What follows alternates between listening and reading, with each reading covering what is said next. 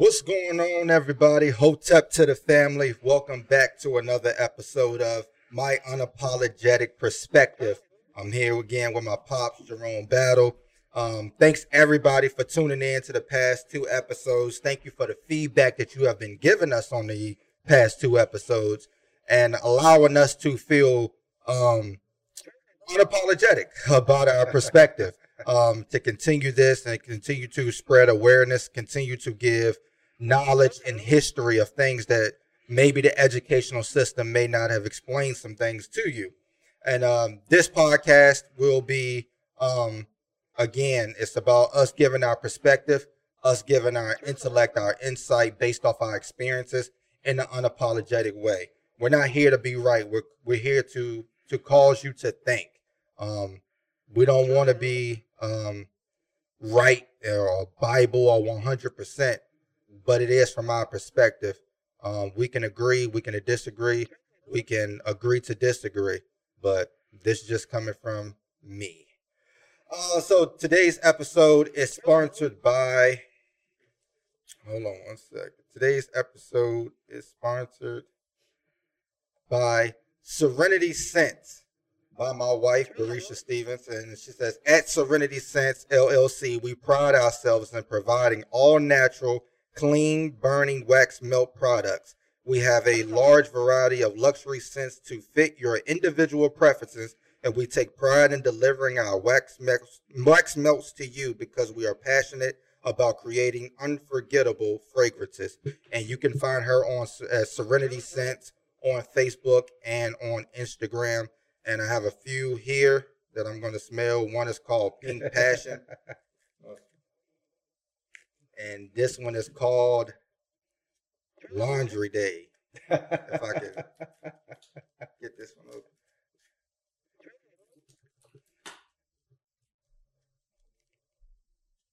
Yeah.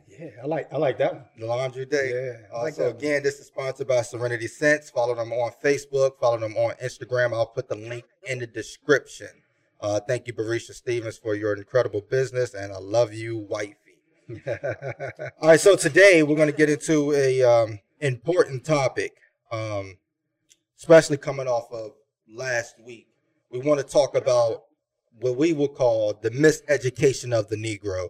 And if you haven't read The Miseducation of the Negro by Carter G. Woodson, it's a book that should be read by every African American and every white person or anybody of minority descent to understand the school system and why it's still kind of prejudiced against African Americans to keep them from advancing in the United States of America.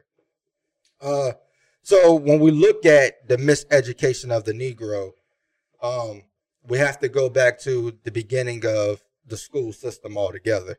Of course, in slavery, African Americans were not allowed to read and write, especially in the South. You were killed for it, you were lynched for it, you were sold for it, and even people who had an education, at the end of the day, they still were considered of lower status on the caste system in America.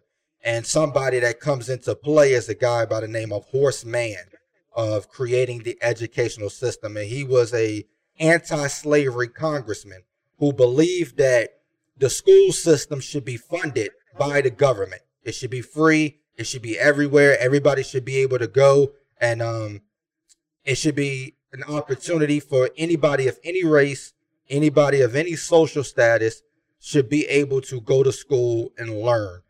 Because at the time, especially in the South, if you were black, you could go to school. You just had to pay to go to school. And most people couldn't afford it. And most people didn't want their kids to go to school because it was more work to be done on the land of sharecropping, labor, to say, we don't got time to send you to school and to pay for it. We need more money coming in, so you need to stay at home and work.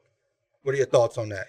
First of all, so when I first read the agenda for today and I saw Horace Mann, I thought we were going to get into Horace Mann bonds. Horace Mann bonds. That was the first thing I thought. I was like, oh, we get right into it. Right. And then I said, well, I'm sure he was going back because Horace Mann was also instrumental in just not African Americans being educated, but he's also played a huge part in women becoming educators. And I think that's important too, because during that time, you had what people would call women's work and men's work. And being a teacher was men's work. And he felt like women should be educated and that women should also be educators. He felt that women had a lot of value to the educational system, not just at home, not just being homemakers, but in society in general. So he was huge in that as well. And also looking at it, so we're calling this the miseducation of the Negro. But when you look at African Americans in America, especially at that time of after the Civil War, Reconstruction period, moving on through Jim Crow, one thing that we can't correlate the African American with on the social status is poor white Americans. That's right. So not only did this give an opportunity to African Americans, it also gives an opportunity to poor white Americans who collided or combined together and cooperated with each other a lot in the South because they didn't have anything. And they realized that they were being duped by the elite white people to not be educated, to be laborers, to do the dirty work and not benefit from it. So for a article I'm going to read, it says, man believed that common schooling would reduce hostilities among citizens.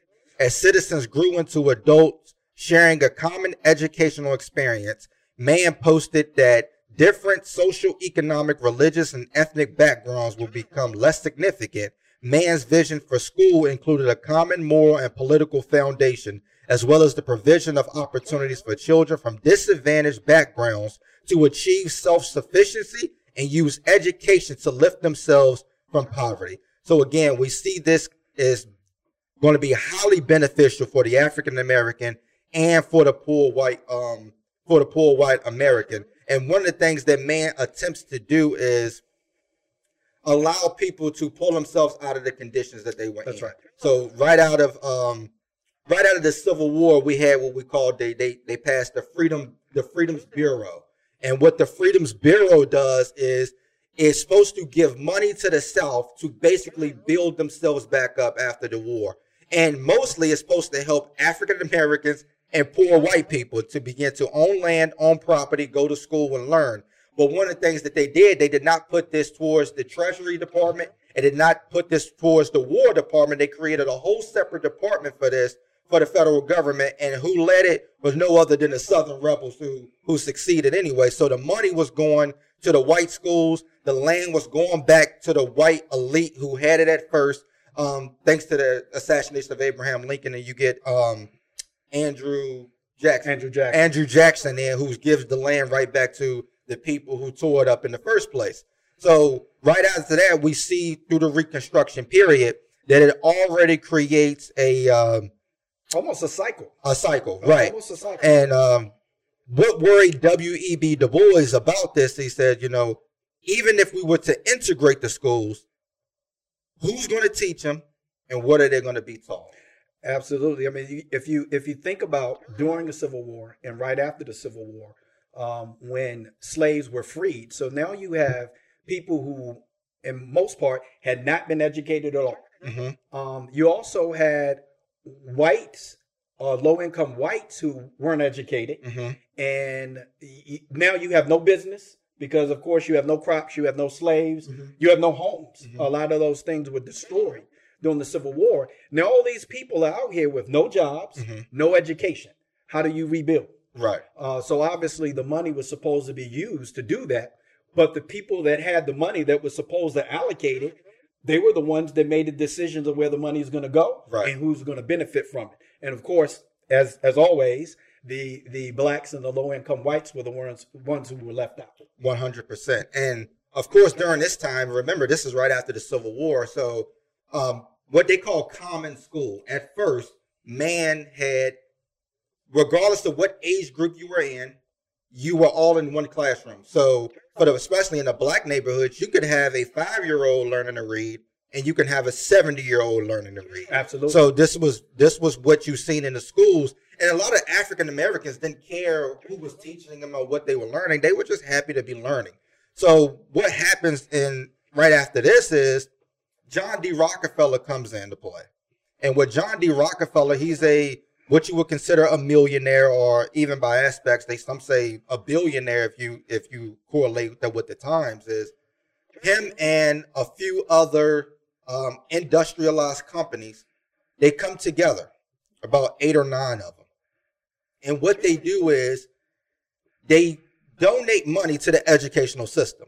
Now, as we like to say in the African American community, if somebody donates money to you, especially a large sums of money, then they can have a point of view or a say-so in what happens. That's right. With that money. And that's one of the things that John D. Rockefeller and those other millionaires did, was they donated what could be equivalent to over $1 billion today. And they started developing our educational curriculum. Right, the General Educational Board. Right. That's right. So an article says the board was created in 1902 after John D. Rockefeller donated an initial $1 million to his cause. The Rockefeller family would eventually give over $180 million to fund the General Education Board. So it said that they wanted to create jobs and workers. And here's the problem with this when we look in the educational system is you're being taught to be an employee. When you look at what you're being taught, these guys really wanted you to be educated but not intelligent. So when you talk about education in the educational field, most of the time you're learning to be an employee, to go out, and the teachers will tell you if you get good grades, you'll learn and go out and get a great job. Right. And if you're really good, you can go to college for 4 years or 8 years and get a better job, a higher paying job. But it does not teach you the fundamentals of becoming your own owner. That's right. They wanted you to learn how to communicate. They Right. wanted you to be able to understand when I say that you're going to do this job and I'm going to tell you how to do it, I need you to be able to understand what I'm telling you so that it gets done correctly and I don't have to oversee. Because you got to remember, we're going from where slave masters had overseers that would oversee what the slaves would do. Right. So now we don't have that anymore. I don't have anybody watching what you do. I need you to be able to understand what I'm asking you to do or telling you to do. And then you be able to go out and be able to do it. Now, obviously, Rockefeller was right. He did believe that the more educated you become, the better the choices you have, and hopefully the better the choices will be. Right. That was a good concept. However, I don't think that he intended, as you say, for you to become intelligent. He intended you to be able to communicate and understand what somebody was telling you to do, and vice versa. So I agree with that sentiment. So we can even look at the school system as you first start off.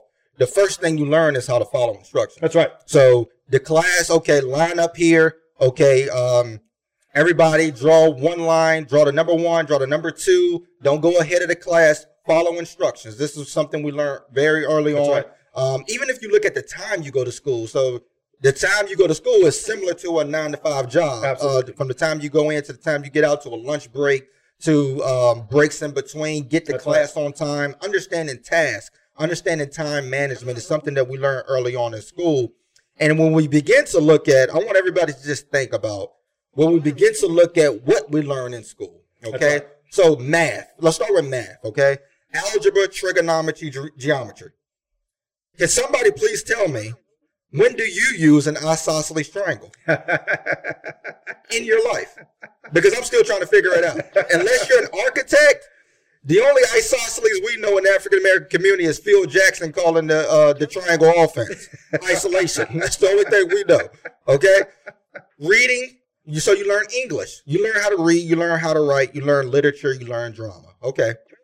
You learn science, you learn chemistry, you learn physics, you learn biology, anatomy. Okay. You can even learn a foreign language in high school. Physical education, okay, we get it. Computer class, shop class. That's right. Okay, so most of these things are things that you learn early on. But we can see early on that we are not learning African American or Africanness to be able to keep us focused in school. So instead of, we're learning Shakespeare. No one cares. Right. Okay? Don't keep giving me Romeo and Juliet. We don't care about that. Can we get a James Baldwin? Can we get a Zora Hurston? Can we read those books? Don't keep giving me Catcher in the Rye. Don't give me the Scarlet Letter. We're learning a Europeanized, especially when you don't know what those concepts, how those concepts of those readings are going to play in your life later on. Right. Now, as a 51-year-old adult, I can tell you that there were some really good things in Macbeth that I use in my life. Right. You know, but if you're teaching an African American that for the very first time in the 7th, 8th, 9th grade, they don't have any understanding of any of those things yet because you haven't taught them anything to lead up to that. Right. Okay. It's like teaching them how to ride a bike and he don't even know how to walk yet. Right. Okay. You have to build up to that. And you're right. African Americans need to make some type of association first. Mm-hmm. And I think we need to get into that too, about the difference in learning. Oh, yeah. That obviously Black kids are going to learn differently because a lot of this is what led to what we call special education. Oh. And not in the terms of a person having a learning disability like we think of it today, mm-hmm. but learning differently. And I think sometimes those two get intertwined because they only had one class in school, and right. It was called special education. Right. And we're definitely going to get in that here in a little bit as well. And just again, we're looking at the structure for John D. Rockefeller to try to figure out what did you need that you learned in high school that you use today. That's and right. Most of the time, people can't tell you what they needed. The only thing that they needed was in high school diplomas just so you could turn that in and get a job. That's right. That's what most people finish school for. They didn't learn anything. So as we move forward, we have to look at the educational system to figure out, are you only educating me or am I trying to be intelligent? Because when you're educating me, okay, so you can educate me on how to work with my hands. You can educate me on time management. You can educate me on how to work computers and fill stuff in. But if you're not teaching me to be intelligent, then I'm never looking to run the place. I'm always looking to be a part of the place. You know, Absolutely. Some people say that's not my lane. I understand not everybody wants to run the place. Some people just want to come to work, do their job, and leave. I get it.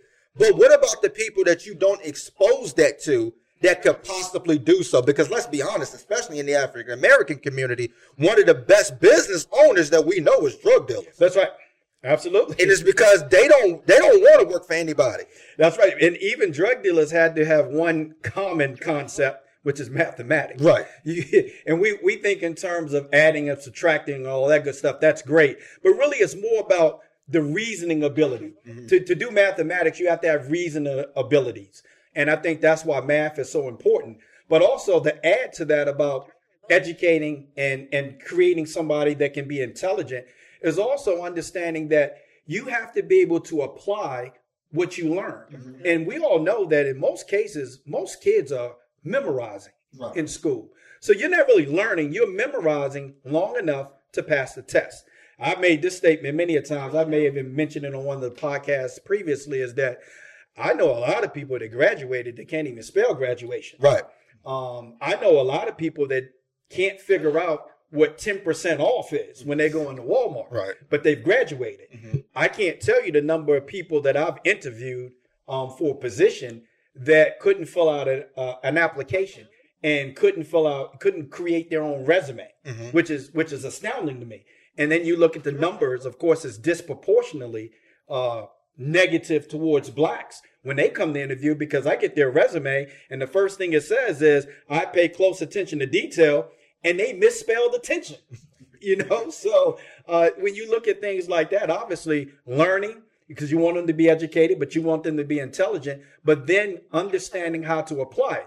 There's no reason somebody should be providing a resume and have misspelled words, because now you can actually, when you type it, spell check. You can use spell check. So there's no reason. That's being lazy. Right. And something that African Americans have been called a lot is being lazy. We tend to think that means physically. What do you mean I'm lazy? I get up and go to work every day. Mentally is what we're talking about. We want you to be active mentally, mm-hmm. and never be lazy mentally. Do your due diligence before you do anything.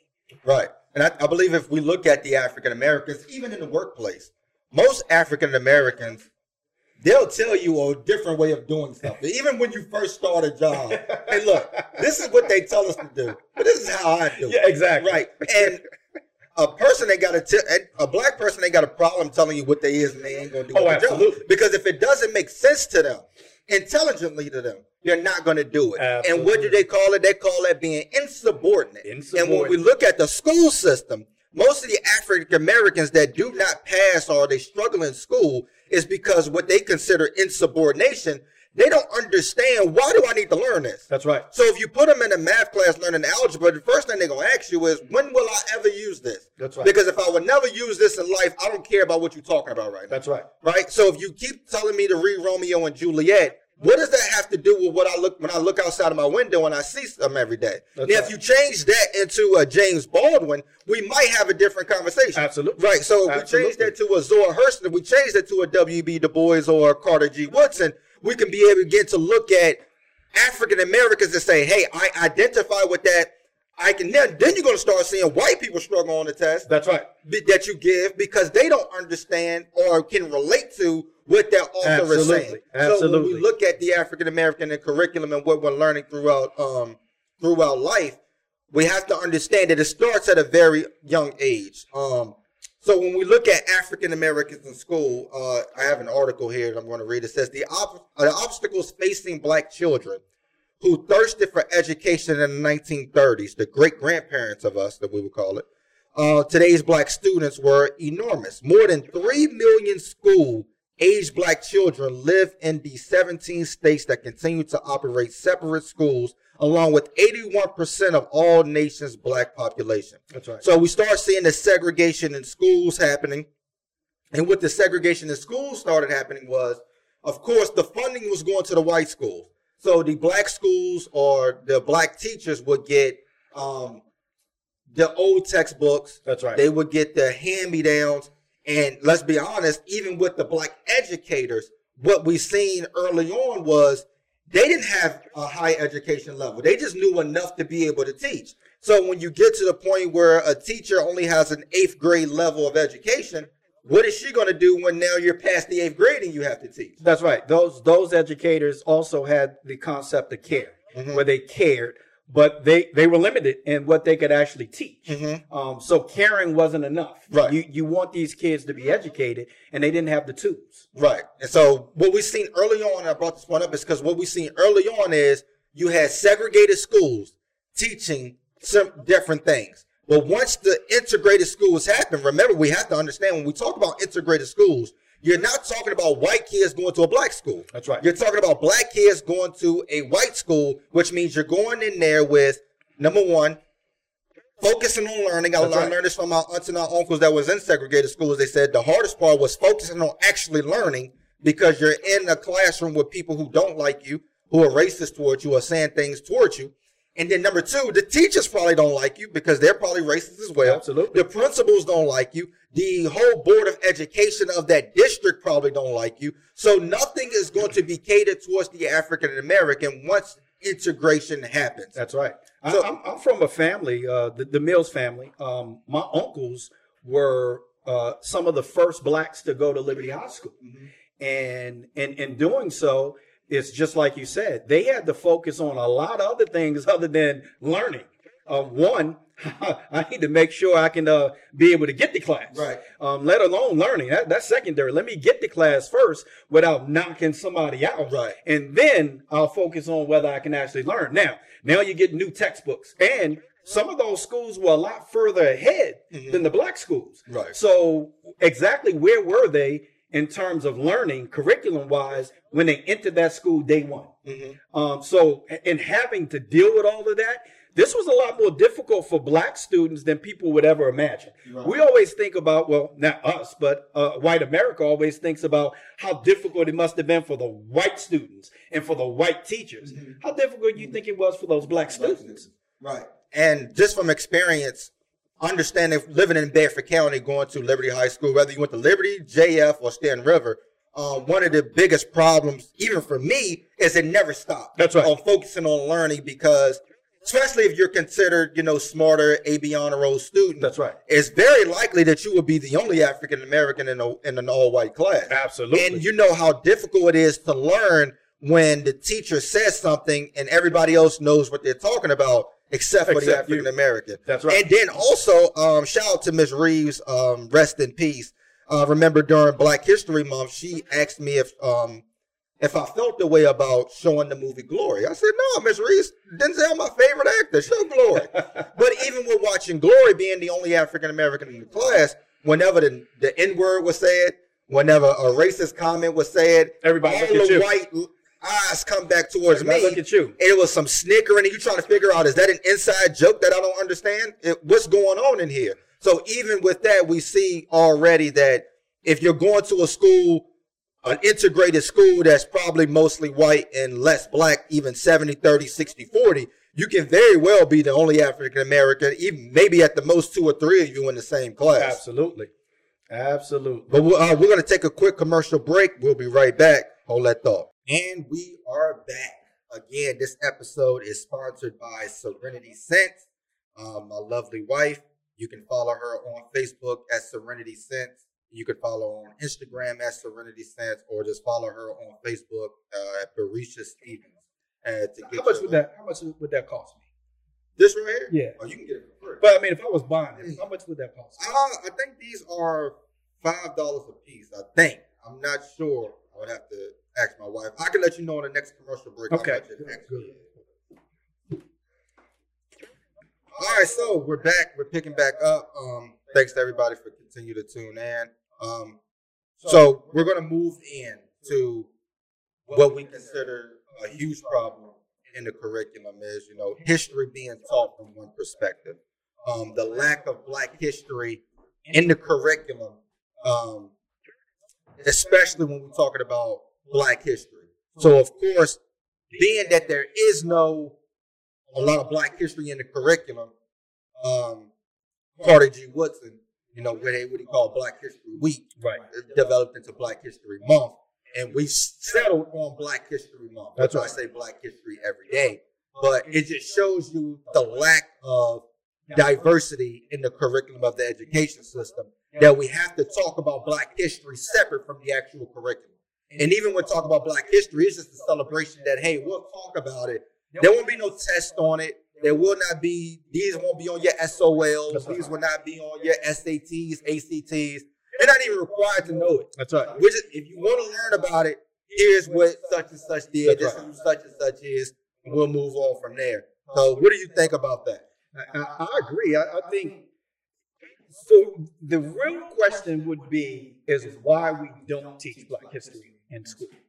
And I think in a lot of communities, we'll use the predominantly white schools. Let's go there first. Okay. In predominantly white schools, the problem with Black history is who's going to teach it?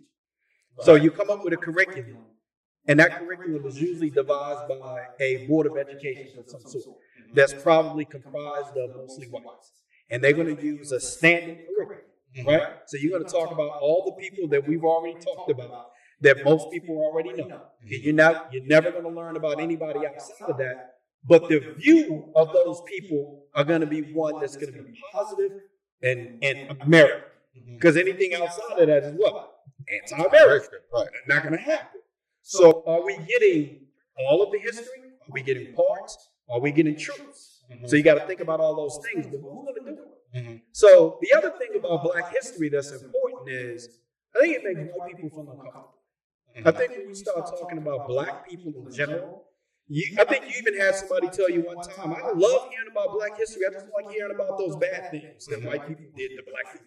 That's part of the history. That's part of the history. Yeah. And if you feel uncomfortable about it, good, you should.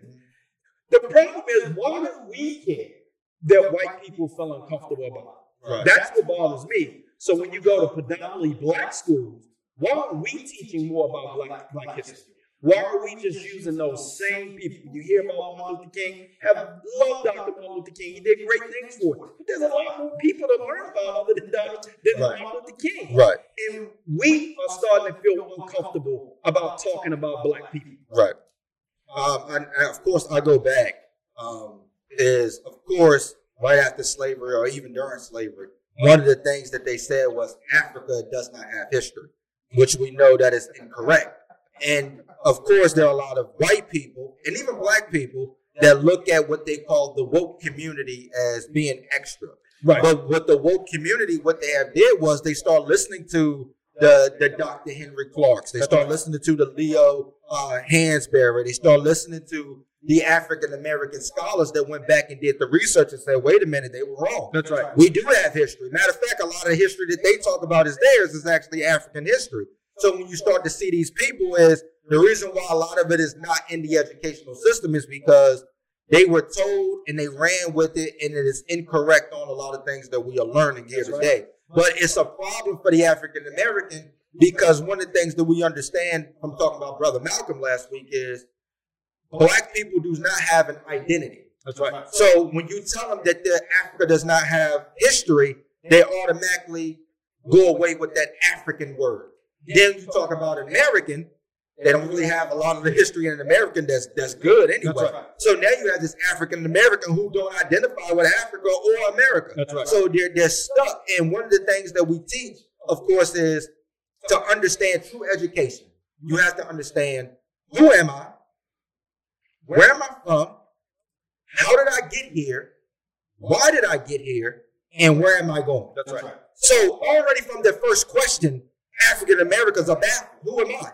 That's right, because the people that they're asking the questions to can't answer. Right. So So even if you say, who am I, and you go off of your name, well, your last name is tied to slavery. That's right. So already we have no identity with our African heritage. And to say, where did you come from? African Americans don't know unless you're able to trace it back some type of way, which is very, very hard from what we already understand. Absolutely. It's only so far you can go back. Now, if you ask a white person where they're from, or they can tell you, they can pinpoint the place in Italy where they're from.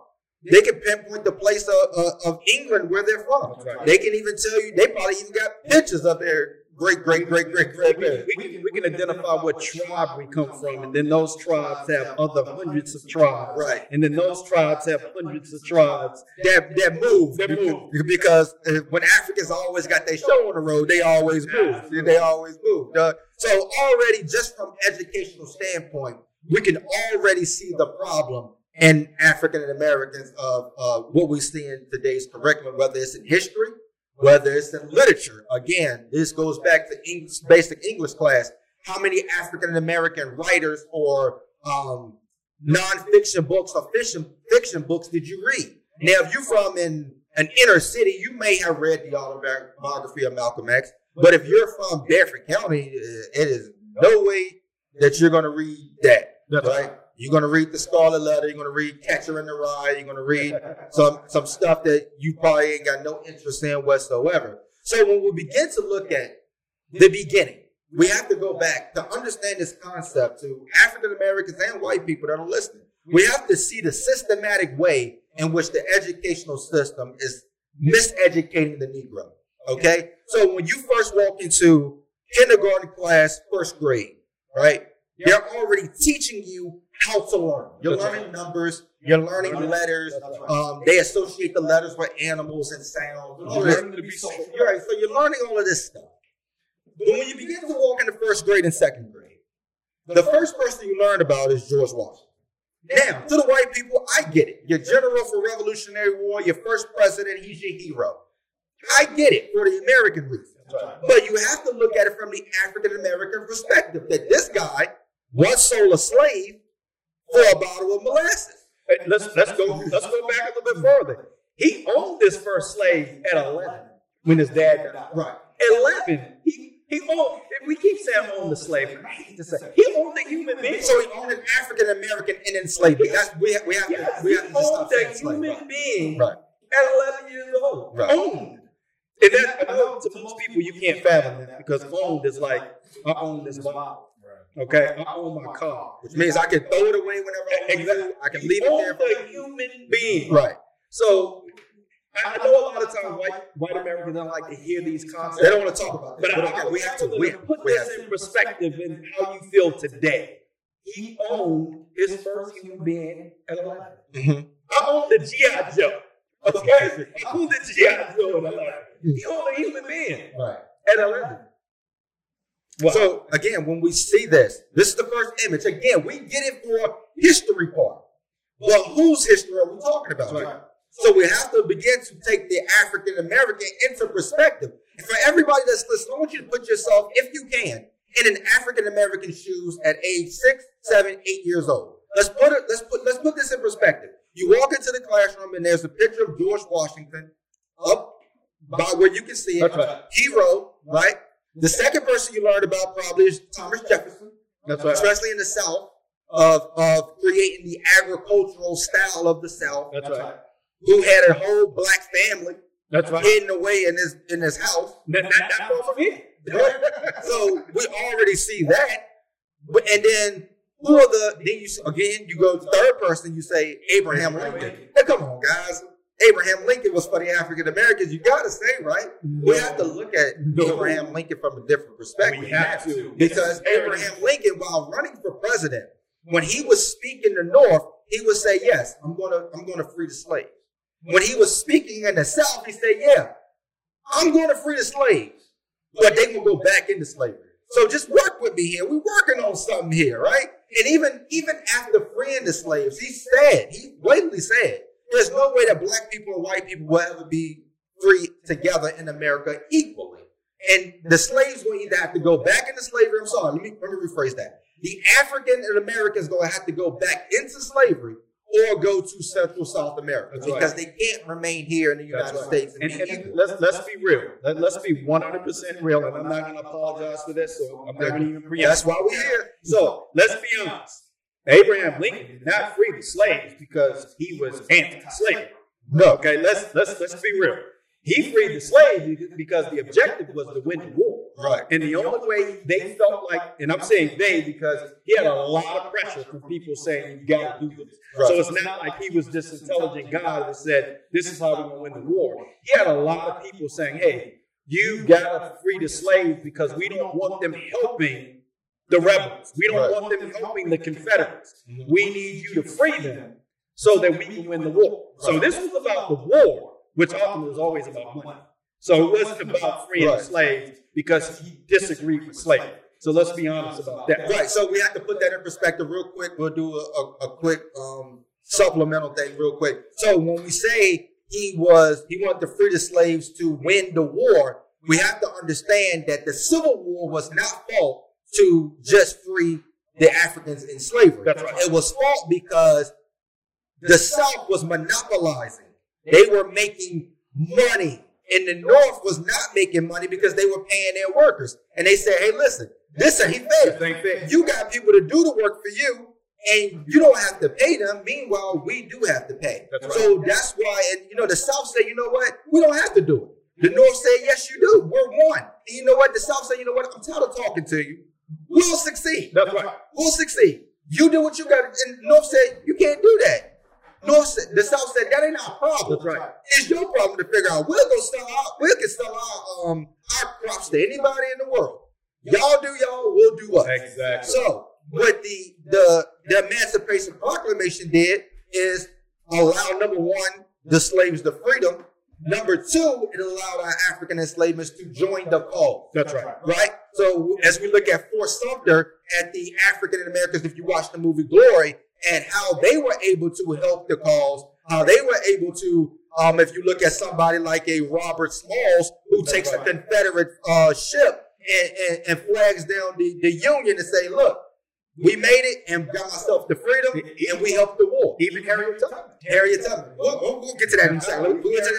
Let's get to that in a second. So, number one, you go George Washington, Thomas Jefferson, Abraham Lincoln. The three people you learn about who are blatantly not for African Americans. Okay, Frederick Douglass even said before he spoke at one of Abraham Lincoln's memorial that, he was not for African Americans. He might have passed something to help, but he was still kind of racist in his way. And even Thomas Jefferson, although I can honestly say I don't think that he was 100% for slavery, but I think that ultimately what he didn't want to do is what we talk about a lot. When the white student asked Malcolm X, what can I do to help? What can I do to help? And he said, obviously he regretted that because there was something that she could do to help, is talk about racism amongst her family, her friends, her employees, people that she came in contact with on a regular basis. So what Thomas Jefferson would do is he would talk about it, but not publicly. He would put it in his writings. If you read any of his writings, he knew slavery was wrong, and he talked about it, but he didn't do it publicly. He never talked about it publicly so that people could know what his real sentiment was. And I think we talked about this just a few days ago, is that obviously some of these political leaders aren't true to their real beliefs. Right. They're true to the party. Right. And I think that he was true to the party. He was true to that political agenda, not necessarily being true to himself. Right. So, again, when we look at the first few people you learn about, and then they'll throw some African Americans for us to learn about. And number one, of course, is Dr. King. You'll learn about Rosa Parks. They might even throw in a Thurgood Marshall, but you don't even know what a judge is at age, at that age. That's right. So already we see those two, plus they'll throw Jackie Robinson in. Now here's the problem with that.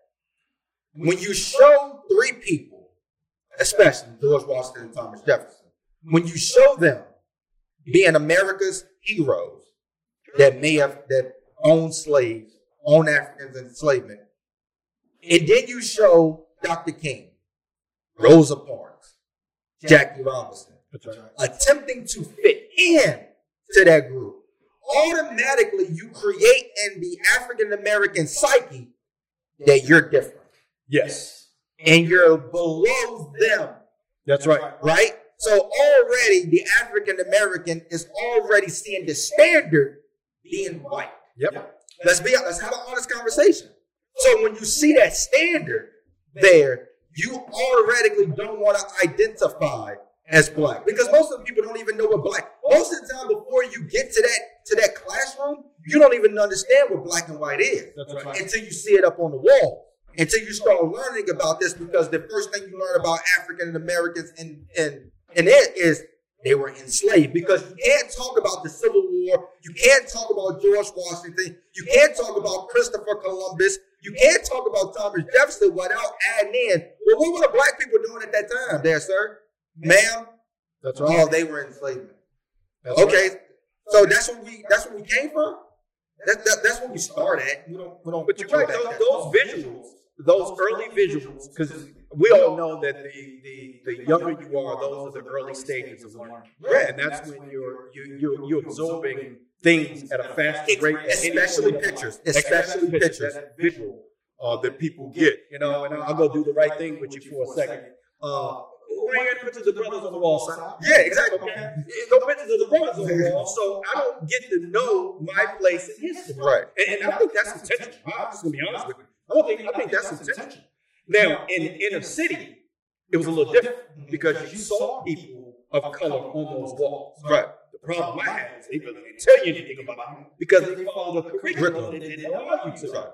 But I had an encyclopedia, so I would look at encyclopedias and get that information. I still think a lot of what we learn about ourselves is going to have to come from us. But that doesn't mean that we can't work to try to change the system so that the parents don't have to work as hard. Because I'll be honest with you, a lot of parents don't know a lot of this. So it's difficult for them to help out because they learn the same thing that they learn now. So you're creating a cycle. And even from experience, going into the elementary library, and you're looking for somebody that's black. That's right. In the library. You're looking for some book. And most of the time, you're only going to find a sports book. And that's what starts creating. So they say, man, the only thing African Americans can do is play sports. Look at what you give us to start off with. Yep. You give us Jackie Robinson to say, hey, he was so amazing. That's right. And then when we go in the library, we only see the autobiography of Shaquille O'Neal. We only see this stuff. That's right. So we're beginning to identify with who we are based on what we see and what they put in the school system. So some people might say, well, you should teach this at home. Well, let's do the math real quick.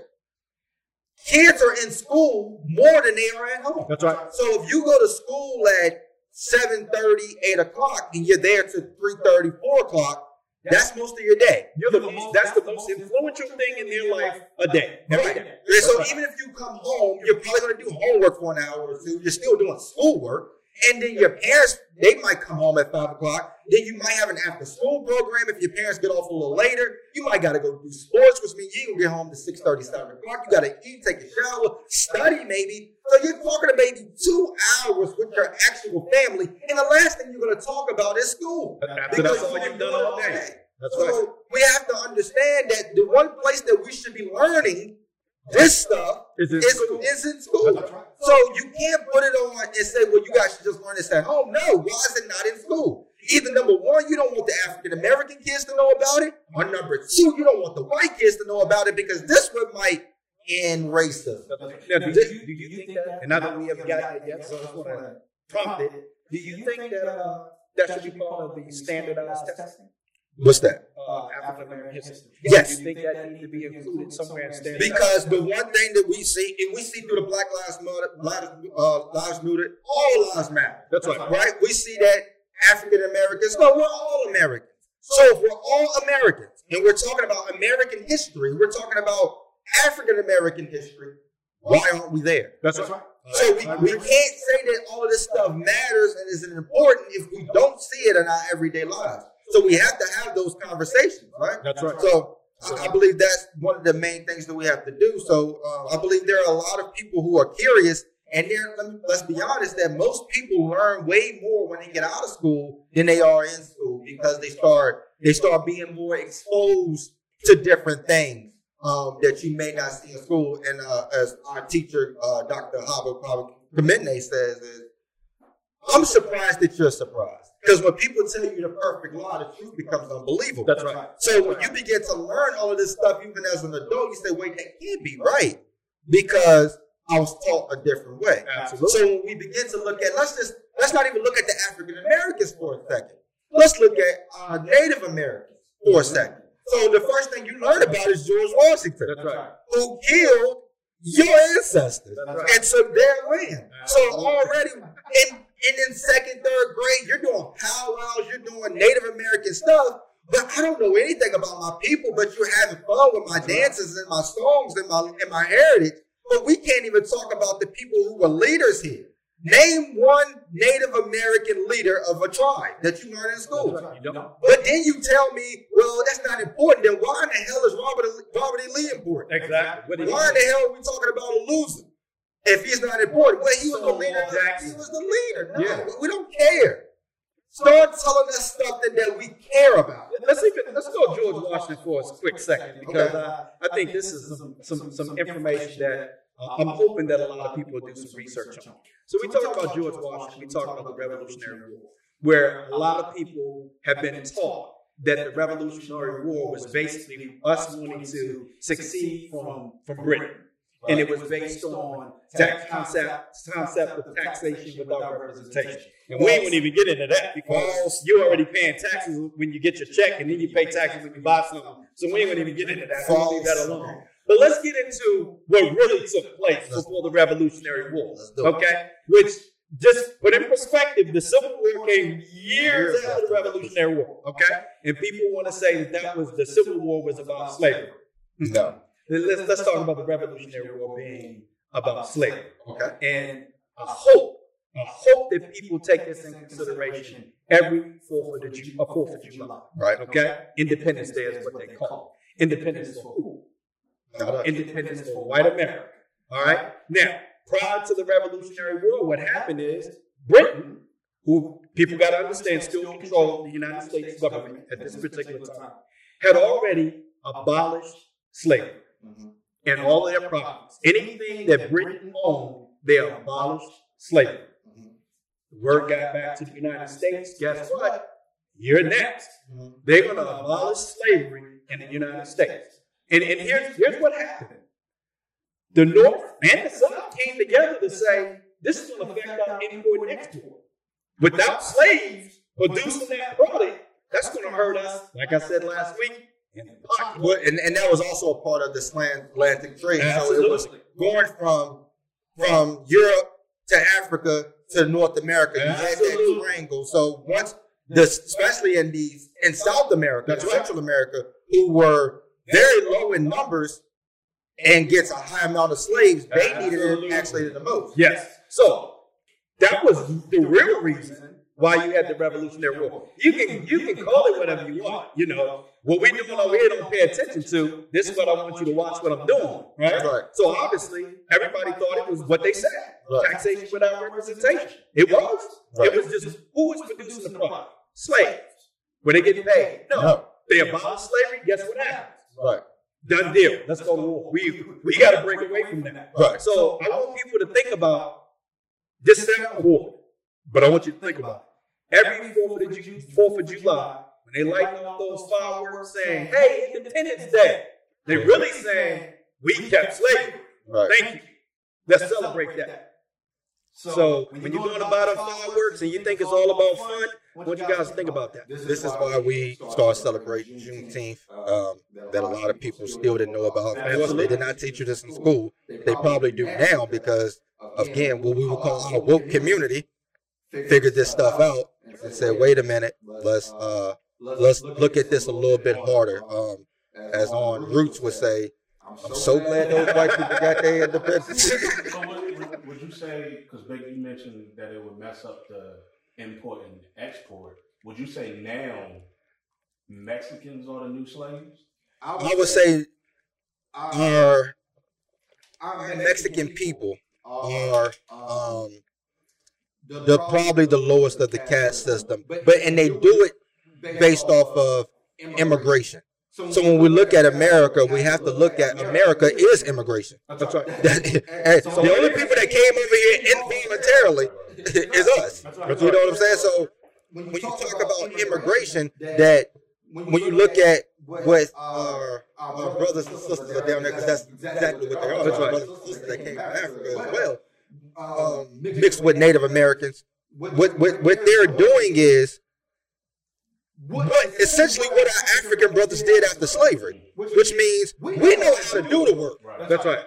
So we'll take the job, and they got paid lesser. But guess who that pissed off? White people. This is why unions were started. That's right. Unions were started because after slavery, who did the work? White people didn't know how to do the work in the South. Black people did it. So when they already knew how to do the jobs and they took less money to do it, can't compete with that. Can't compete with that. So the reason why it has nothing to do with gangs, some say MS-13, we know that's not the reason y'all want to close the borders. Because every race commits violence. That's right. And the number one race that commits violence in U.S. history, we know it first. That's right. So we can't do that. So, and then when we talk about drugs, who allowed drugs in? That's right. They weren't just doing that out of nowhere. Especially when we didn't own ships at the time. So we got to go back to Reagan and them. That's right. So the Make America Great, and one of the things that he stood on was building that wall to keep Mexicans out. That's right. You know, and I think that, you know, you think back to slavery, where it was to keep the African Americans out of. Absolutely, and that's the whole concept of the slogan: "Make America Great Again." Right. Well, and again, not just to our African American brothers, but to a lot of African brothers who were also Native Americans. That's right. When was the first wall built? Was in New York by our enslaved Africans to keep Native Americans away. So when we look at walls being built in land to keep people out, we have to say, well, why are you keeping just them out? Why aren't the Asians being kept out? Because we have to look at the funneling of government. That's right. So when Asians come over here and start businesses, it's because China or Asia or whatever, they have deals on the place with America. Okay, we'll import, export. And when our people come over there, you give them opportunity. That's right. And when your people come over here, we give them opportunity. This is, when you look at the wars, the Allies and the Axis, it completely changes from World War I to World War II. That's right. So there's a lot of deals in place that deals with import exports that backs the people. So one reason, like we talked about last year, why Africans don't have access to capital is because we're not backed by anybody. Africa is trying to do away with the colonialism that they have to deal with themselves. So Koreans can come over here and start business because Korea has a deal with America to bring capital. They don't have a capital. And if somebody's killed here, that's Korean or Vietnamese or Asian or Italian. Because I think Italy was one of them. That's right. Somebody was killed here that was Italian, and Italy said, "Do y'all want to go to war? Y'all better fix it." That's right. But you think they're gonna do that? There's nobody in Africa to speak for us like that. That's right. So when we begin to look at the borders, we have to understand the deals that are in place with other countries, and there's no deal really with Mexico. So until there is a deal, they're going to continue to use that as an agenda. But you can quickly see where none of that had anything to do with any type of rights. That's all monetary. What value do those individuals bring when they come? That's what it's all about. It's about money. Right. So we're going to take a quick commercial break, and we'll be right back. And we are back. Again, this episode is sponsored by Serenity Scents. Get your scents, your wax melts from my wife. Follow on Facebook at Serenity Scents, on Instagram at Serenity Scents.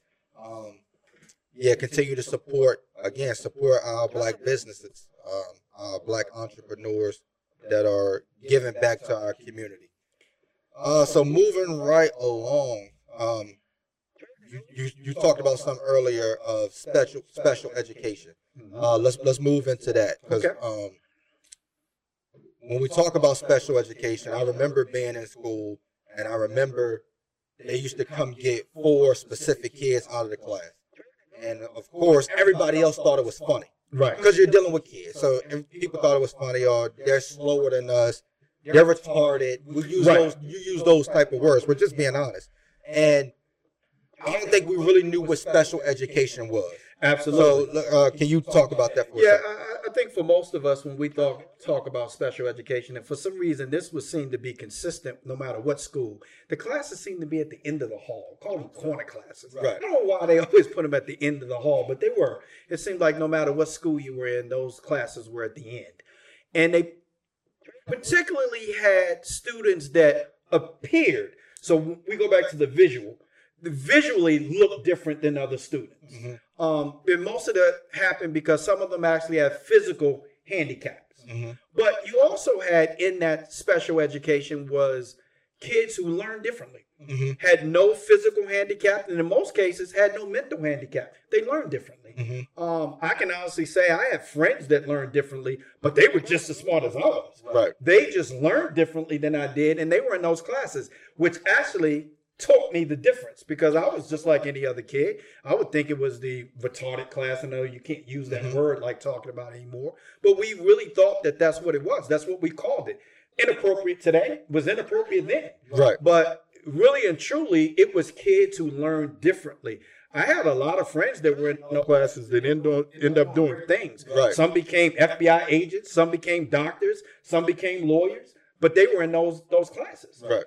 And it was because kids learn differently. If you put this in perspective, we're all individuals, which means individuals can think differently, speak differently, obviously learn differently. But you have a standard way of learning. Right off the top, you know that's not going to work. Right. And then let's go one step further. Let's add in difference of race. We can talk about blacks and whites being treated equally, but you cannot deny the fact that they are different. Right. And what I mean by that is, you can take a poor white and a black, same level of education, clean them up, send them to a job interview. One benefit the poor white person has, they're white. Right. Okay? People learn differently. So in order to do that, you need to look at your standardized testing to figure out how I can teach these kids to learn, not at the same level, but to get to the same goal. So special education was a way of doing that. And I like to add, special education a lot of times really had nothing to do with education at all. It had to do with dealing with behavioral issues, anger management, because there were a lot of them that were smart enough, but they were called disruptive in class. So again, learning differently. So if you put, and I'll go back to me. I was never considered special education, but I did see a social status in school in 5th grade. In 5th grade, I was in an African-American teacher's class, and he came to my mom one day. This is right when they start actually separating us in classes. And he came to my mom one day. He said, hey, he's in what we call the normal the normal class, which means everything moves at a normal pace. Then we have another type of class that moves in a more advanced pace. And he said, I want to put him in the more advanced place because as an African-American student, I feel like we should have more in there, and I feel like it'd be beneficial to him. So my mom moved me over there into that type of class, and my grades dropped. same material, That's right. but my grades dropped.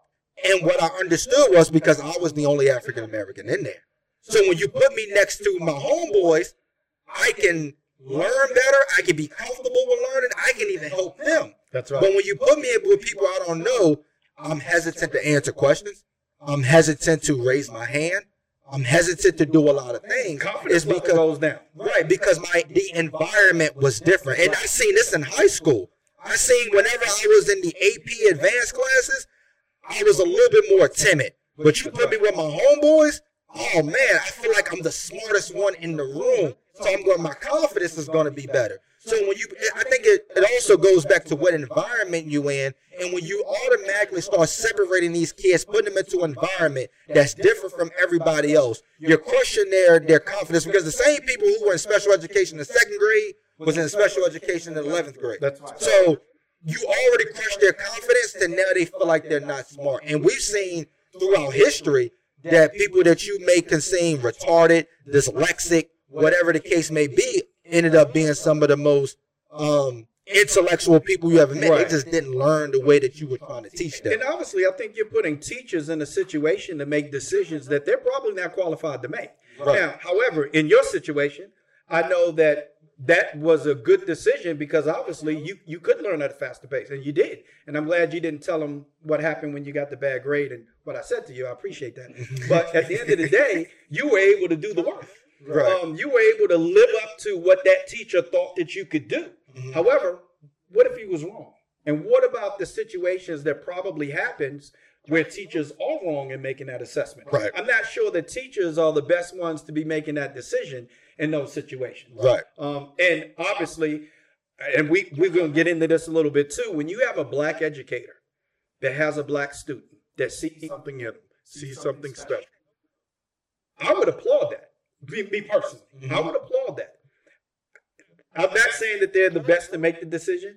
I'm just saying that I want you to identify somebody that you see something in because you have some type of relation, Right. some type of association, because you're black, they're black. Is that fair? I don't know. All I know is that at the end of the day, he's trying to make sure that this black student get a better level of education because he deserves it. He's intelligent enough to do it. And it's my job to see that it happens. Right. I'm okay with that. However, I don't know if everybody in that situation is going to agree with that. Right. And I also believe the way that we learn is how it's communicated to you. So again, going back to the black educator, I know most of my friends, whenever the teacher was African American, they learn better. They listen better. Statistics show that. Right. Statistics not only show that if you have a black teacher and a black student, that they learn better. It even says that if you have a school that has more black teachers, even if the students aren't in their class, just the fact that they feel more comfortable, like you talked about, they feel more comfortable. But it goes back to that visual we talked about when you first go into kindergarten and first grade, and you see pictures of George Washington, Thomas Jefferson, and Abe Lincoln. Right. You get that visual. Okay, I'll be honest with you. There was times that I went into classes and I looked for black people. I'll be honest with you. I went to schools when we played basketball, and I would look for black people. When you're playing basketball, me and Shaquan would go in the gym and look for black people. Right. So obviously you're always looking for that level of comfort no matter where you're going, especially when you know that you're going to be the minority. Right. Because you're not just a minority in color, you're the minority a lot of times in concepts and the way that you think and the way that you behave, or they expect you to behave. Right. So I think behavior plays a big part in what happens to black kids in our school system. I'll give you an example. When we talk about special education and then we talk about standard testing, and we'll use the standard testing as an example, Okay. especially in Virginia. Standard testing is not only about education, it's about funding. How much money is going to be allocated to that particular school once you're accredited, okay? And that's based on test results, okay? The best way to get we talked about this the other day, All-Star game. Player was, 12 for 12 from the field? And everybody said, stop shooting. Why? Keep your percentages high, so stop shooting, right? So in educational system, if you have black students that have behavior issues or learning disabilities or just not performing as well as they need to, the best way to get your test scores up, don't have them test. Right. So what do? You come up with No, zero tolerance. Zero tolerance, which means if you behave badly, bully, whatever it is, we have zero tolerance. We get you out of the classroom. Right. Guess what happens? You don't get the test. You can't hurt my test scores. So obviously that hurt us disproportionately in the classrooms that people will not talk about when you talk about standard testing. And I think that's important. I'm not 100% against standard testing. I'm just against the way that the system does not take in consideration that all individuals learn differently. More so when you take a black student versus a white student. You can't have a standard, one, that's created based on the average white student. That's the standard. Right. How does that fit us? That shouldn't be the standard, because you're looking at white people being the superior and black people being the inferior when you create white people and their way of being the standard. But when we look at special education, me and you just had this conversation the other day, was whenever I read, I have to put on headphones to drown out noise. That's right. And be able to focus on the pages. Some places I can't read at. So if I can't read in the bed, I have to read on the sofa to where I'm free and not feeling tired. Also, if you ask a student, me especially, to read out loud to the whole class, I'm more focused on getting every word right than actually understanding what it is you're having me read. That's right. So when we begin to talk about the difference in us learning, we have to understand the way everybody learns is going to be different, and the way that the teacher communicates to people are going to be different. And just going off your standardized test, I came across an article that says the use of standardized tests has its origins in the eugenics movement, which asserted that certain races were inferior to others biologically and intellectually. That's right. The original IQ test was designed by a French psychologist named Alfred Binet for and limited use on young children who were not developing normally as general tools to make general decisions, not precise measurements for precise decisions to signal when a child needed more help in the intellectual development. So already we see standardized tests come from trying to separate, especially racially. That's right. So we already see that when you look at standardized tests, one of the things that they teach you about practicing for the SOL, practice for the SAT is, you should be 2 answers you should go and already mark out as wrong. That's right. And then you can decide between the other 2 answers which one is possibly right. That's right. So even with teaching standardized tests, you're not finding the right answer. You just know all the wrong answers. Yeah, especially when a lot of the standardized testing has moved to multiple choice. Multiple choice. So again, this is not the best form to standardize anything in terms of learning. Right. So what you have is you have standard testing, not standard learning. Right. And that's what we want, is standard learning. The difference between educational equality and educational equity is the value of what that child is learning. Right. And I think that we are more in educational equity than we are educational equality. Well, even if we look at standardized testing on the SATs, when you look at let's just look at the literature part, where you have to read the paragraph and answer the sentence. Now, for most white people, when they use metaphors that you're used to, idioms that we call it, or phrases. That's right. So if it's raining cats and dogs on a standardized test, you understand that. That's right. You don't hear that in a black household. Hey, this is a great example. Dr. Miss McGinnis, who was at the time a principal at Body Camp Elementary when we started Hoops Kid program, and we took that program out to Body Camp at one juncture, and what we did is said, okay, in order for the kids to participate in the basketball part, we want to get them in the classroom. So we had them do some SOL testing. So you had to do these tests before you actually participated in the basketball part. And what we found out is when a child read the question itself, he struggled. But when he put headphones on and had the question read to him, they performed a lot better. Because of some of those issues you just claimed, is that when they're reading, they're so focused on trying to get every word right or try to understand exactly what it was saying, they could not process the answer to the question. Right. So that was huge. And us being able to determine some of these kids are very intelligent. The problem is that they're unable to read it and then understand what the question is and formulate the answer. Right. So how kids learn is really important. And I think it's important that the school system does a better job in understanding how kids learn, but it's important for parents to get involved in their kids' education. Right. Very important that you figure out how your child learns versus how other kids learn. Right. And then report that to your teachers. Right. I think that's important. You know, Jason has that. He had that similar. Like last year when they took that, they make you take this test to see where you at. Mm-hmm. He didn't do too good on it. So this year, us teaching him at home, he blew the test out the water. There you go. And the teacher was like, "Why?"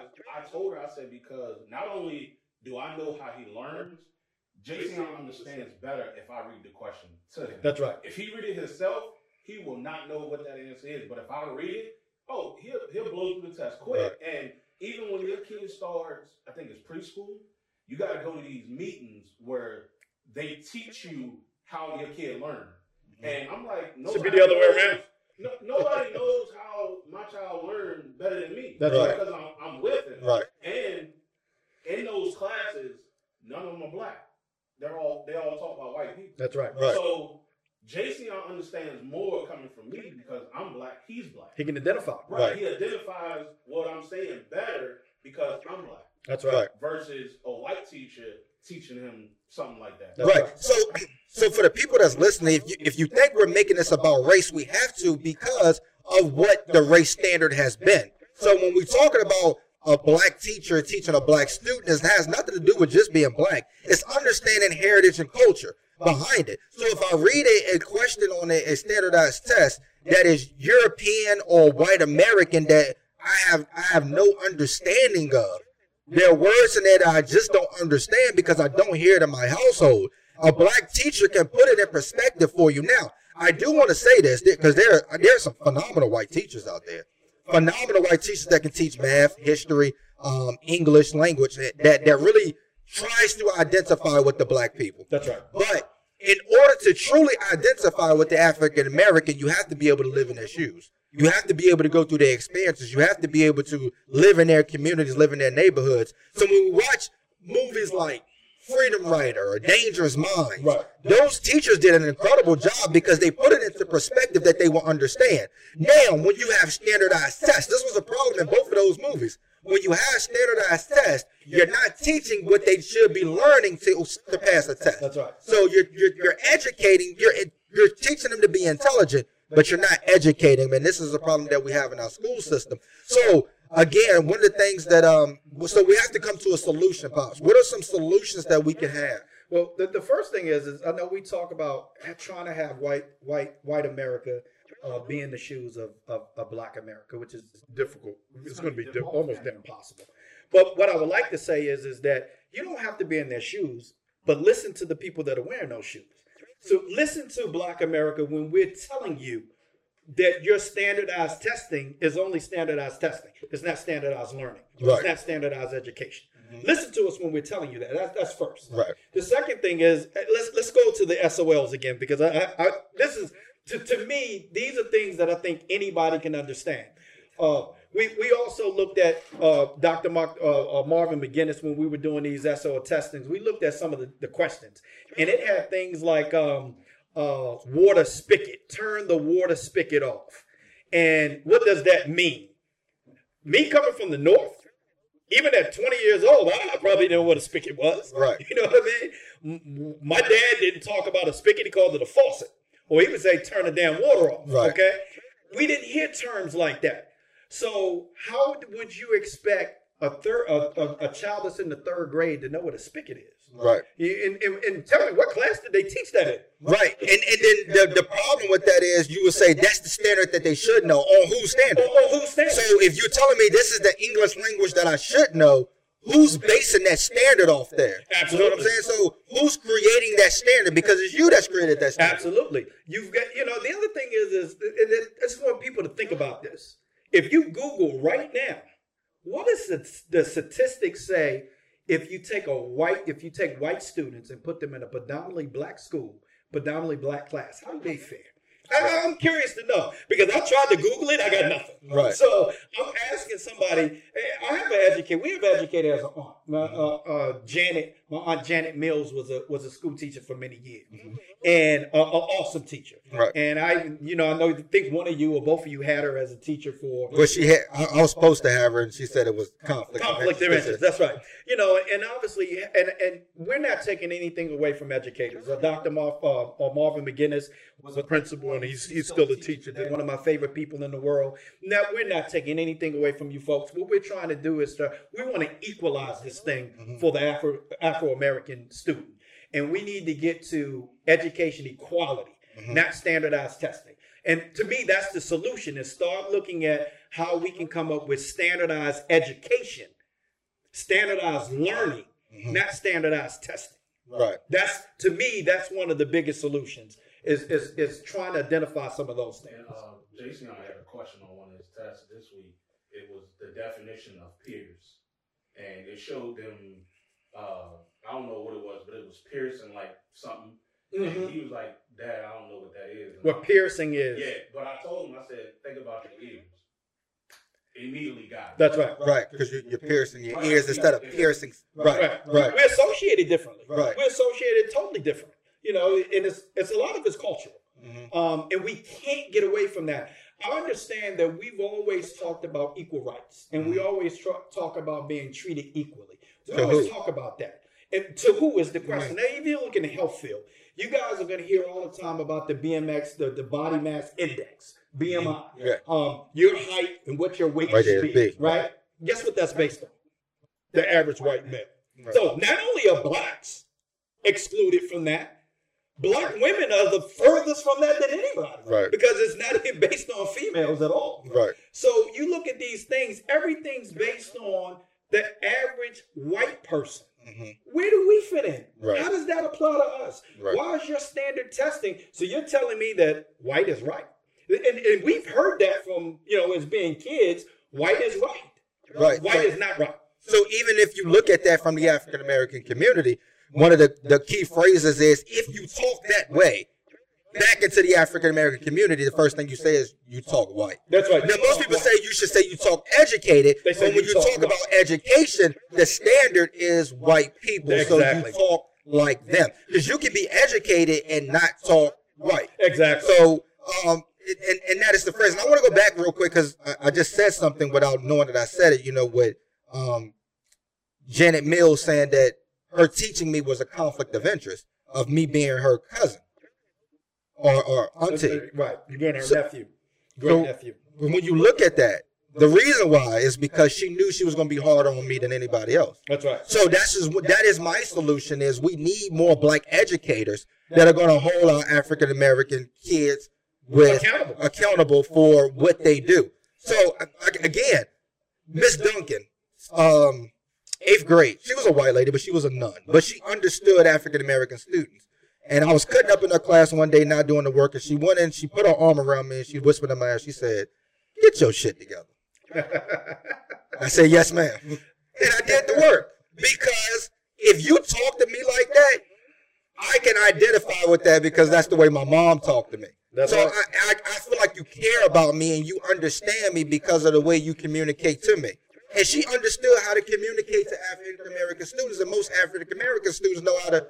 African American teachers know how to do that as well. So I know he wasn't a teacher, but he did a lot of walking around with bad kids, and he would pull kids out of the classroom and talk to them because he knew if he's yelled at them in the classroom, you ain't gonna do nothing but set that kid off. Yeah, Mr. Taylor, you ain't gonna do nothing but set them off. You pull them so out. I gotta pull them out. So a lot of white teachers don't understand it when it comes to black students. Don't embarrass them. That's right. Do not yell at them because the first thing they're gonna say is, "You ain't my mama, you ain't my daddy. Don't talk to me like that." And there are adults in the workplace that still say that. They still say that. That's right. So, Aunt Janet not only held black students to a high regard, but any student. You know how many white students came to me once they figured out that was my your aunt? aunt's tough. She tough. I don't like her class, Yeah. but she tough. Right. And I had a similar experience, but it wasn't with a black teacher. It was with a white teacher. You guys know Coach Cutler. His wife was an English teacher. And I remember I got to be in her class. First B I ever got in my life. And it was the last B I ever got in my life. And, you know, and I was like, I told my mom, and I was like, how did I get a B? I'm killing it. What are you talking about? So, you know, like parent-teacher conference, my mom went and she said, yeah, Jerome, you should have gotten an A. The problem is you're an A student that didn't apply yourself. I'm not going to give you an A for that. You could have gotten an A by doing absolutely the bare minimum, and that's what you did because you're smart. She said, but that's not an A in my class. Apply yourself, okay? And when you think about, and I always use black kids in a general sense. When you think about the black kids, because I can speak about the black kids because we work with the black kids in the community. Behavioral problems are probably the biggest issue we have in getting them to conduct themselves in a manner that they can. So when you have a teacher that's telling you you're not applying yourself, you got to really look at yourself and go, because you can't lie to yourself. You can lie to anybody else. You can lie. I wasn't studying. It was just me cracking the book, take a test, I'm good. Just general smarts. Not a big deal. If you start applying yourself, the sky's the limit. How do you get kids to have behavioral issues to, one, start applying themselves? So that's has to be a part of the solution. You think about program, you think about funding, you talk about standard testing, we talk about allocating funds to these schools that are accredited based on test scores. So when they don't get the money, what's the first programs they start cutting? So if you go back to first grade, second grade, third grade, the thing that Afro-American students identify with other than just black teachers is going to be music, recess, sports. What are the first programs they start cutting when you don't get accredited? Music, recess, sports. All right? Things that black kids excel at. And you take that from them. How many kids we know probably graduated because they played sports? And even if they didn't graduate, they stayed in school at least through that sport. Right. Because of that sport. Right. You know, we've got to figure out a way how to say, I need you more than just playing basketball. But you have to have educators, parents, community leaders showing these kids more than appreciation of what they do on the playing field. Right. All right.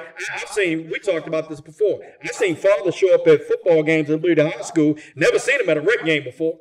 Never seen them at a parent-teacher conference. Never seen them when their son was playing the clarinet in the band. Never seen them. Football field out there. You know, we've got to do a better job at supporting our kids when they're doing things other than sports.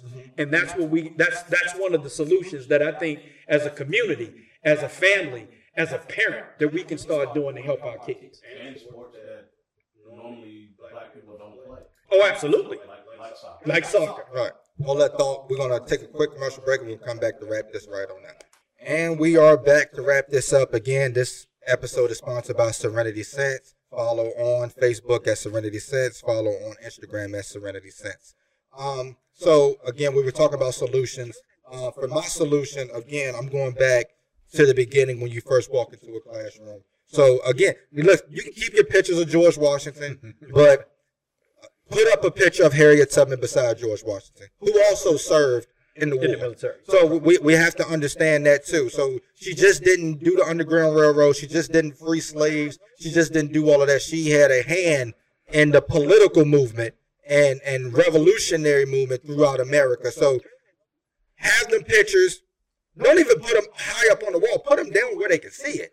Put it down to where their face, when they walk past the board or outside the door, they're staring at Harriet Tubman. Not just black kids, but let white kids see. That's right. You know, because my daughter said, they watched the Harriet Tubman movie, and one of the white kids was snickering throughout the whole movie. It's because he's never identified with it. That's right. So if you want us to identify with the George Washington and Thomas Jeffersons, then put up Harriet Tubman, Booker T. Washington, give me W.B. Du Bois, give me James Baldwin, give me Carter G. Woodson. Put up those pictures. Put up Benjamin Banneker, put up Mr. Smalls, put up all of these people who done great things in America. Frederick Douglass. Give me all of these people. Give me them. That's right. Put them there, put them on the wall so the African American kids especially can see them and say, okay. That's us. Okay. I can relate. Yes. I'm ready to learn. That's what you hope would happen. Right. I'm comfortable. Right. I feel like I fit in. Whether people will admit it or not, everybody wants to fit in. Mm-hmm. Everybody wants to fit in. The reason why you have people, high school students, doing things that they shouldn't be doing is because if the masses are doing it, they want to fit in. They're going to do it too. Right. So if you say, hey, let's start being more constructive and having kids fit a certain mold, then put some pictures of African Americans on the wall early. Right. Let's get them seeing those visuals of them being important, Right. having value. Right. And then they will feel like I fit in. I deserve to be here. Right. Even in war, show me the Tuskegee Airmen who were just school teachers and regular people coming to fly airplanes. Show me the 369th Infantry in the World Wars. Show me them. Don't just talk about the Revolutionary War, the Civil War. Show me the African Americans that played a part in it as well. You have to begin to show black images at an early age so African Americans can identify with somebody other than a great Jackie Robinson, Martin Luther King, Rosa Parks, who were fitting in. Show people that stood out. You go a step further. You can watch CNN today. And with some of the things that's going on today, they're quick to show you video footage of what's the brother that got beat down driving the car, Rodney King. They're quick to show you the footage of Rodney King. They're quick to show you the footage of George Floyd. Right. They're quick to show you that footage. But they don't show you a whole lot of footage regarding Benjamin Banneker and talking about what he did in building Washington, D.C., the capital of the United States. They don't talk about that. Right. In fact, I bet a lot of people going right now, who's Benjamin Banneker? Right. They probably don't even know. But Booker T. Washington. Right. So I just employ people to do some research. Mm-hmm. Do your research. Do your due diligence. Because value is in education. Right. There's value in understanding certain things about not only where you came from, but how you've been miseducated about Black history. Right. And again, if you're not going to do that, then at least let us come up with our own concept of who these people were. So if you're going to give me George Washington was the first president, then tell me the bad things to me so I can figure out whether he's a good person or not. That's right. Don't just throw it down my throat and say he's a hero. Let me decide. So don't create the curriculum so you can come to the decision for me. Let me decide. That's right. Let me decide for him. So, again, we can go further than America. Don't just start with slavery because we know Africans was much more than just slavery. Can we go back to the Mali Empire? That's right. Can we go back to the Ghana Empire? Can we go talk about the Mandinka people of Guinea and West Africa? Can we talk about Nubia? Can we talk about the Cushites? Can we talk about the African role in Egypt that y'all want to separate from Africa, which we know is not true? Can we talk about that? Can we talk about the role that they played? And don't just talk about European history. Can we talk about the Moors that go into Europe? That's right. Can we talk about that? Can we talk about things that everybody can be influenced by? Not just African American. Can we talk about Native American history? What they were just here and they died? Can we talk about it? And the reason they don't want to talk about it because it's all negative towards white America. Right. They don't want you to know. Can we have those conversations? Can we talk about Asian history? Can we talk about the Great Wall? Can we talk about the Mongol Empire? Can we talk about the Chinese empires? Can we talk about it? If this is America, freedom, where we have different cultures, different races, and we're all American, then we have to go back and talk about everybody's history. That's right. Because if you want me to believe that you did for so long that Christopher Columbus discovered America, and we all know he did. If you want me to believe some of these things, if you want me to believe that the John Rolfes of the world, the people that came into Jamestown, you want me to believe all of this stuff. And if you want us to believe that Abraham Lincoln cared about Black people, then we got to have real conversations. We got to talk about true history. So people say, what can we do about racism? We got to go back and look at history. And you got to be honest about it. We got to be truthful about it. We got to have honest conversations about it. Because most people would tell you about their white privilege and say, okay, you understand that you have white privilege. Are you willing to give it up? And that's the fact. I mean, actually, there was a doctor. I can't think of her name, but she did a survey. She had a live audience, and she said, "I want everybody to stand up." And everybody stood up, and they said, "If you're white, I want you to remain standing." and the black people would sit down. And it said, for the white people that's standing, if you would like to be treated like you know that black people have been treated in America, I want you to remain standing. And they sat down. So obviously they know that they're being treated differently. So white America gets the privilege just for being white. And white people know that. They won't admit it. They won't admit it. But you have a privilege that you get just for being white. We have what seems like to be a curse just for being black. Right. And law and justice, you are supposed to have a trial of jury of your peers. But I can tell you from experience, none of them jurors look like me. Okay? None of them look like me. So how are they my peers? Because they live in the same community that I did? We didn't get the same level of education, and they had a privilege that wasn't afforded to me. So how are they my peers? Right. So I want white America really has to start thinking about, one, stop apologizing. Okay, I don't want to hear your apologies. Keep your reparations. We don't want that. I don't want your sympathy. I don't want that. What I want you to do is be honest with me. Be honest with yourself first, but be honest with me. You view us as different. I'm okay with that. Okay, we view you as different, right? But we want to be treated fairly. We want to be treated fairly. So when it comes to education, we know that, at least I believe that in most communities, education can be an equalizer. The more educated the community is, that community is going to probably thrive because people are going to go out and they have access, as George Washington and Rockefeller believed, is that the more educated you are, you have better choices, and you probably are going to make better choices. So it starts with education. Right. And to close this out, I believe to understand the African American thought system, even for African Americans, we have to go back and we have to look at the chronological eras of history. Again, so when you begin to say, why don't black people own land? Why can't they start businesses? Why can't they pick themselves up? We have to look at the systematic way of education and look at the systematic way of oppression that we've seen in this country. So if you don't know your history, so if you're just saying that they have the same opportunities that I have, that is incorrect. You don't know history. You don't understand redlining. You don't understand the denial of loans and home property. And you, even when they did brought property, you don't understand that how they were burned down, how they were ran out of town, what we call sundown towns. If you don't understand history, there's absolutely no way you can understand the African American psyche, and you cannot understand the structure of American prejudice against African Americans. So again, the educational system is just one way, but through the educational system, we can begin to look at the ways to combat that by understanding, having conversations, not to be correct, but having conversations to understand different perspectives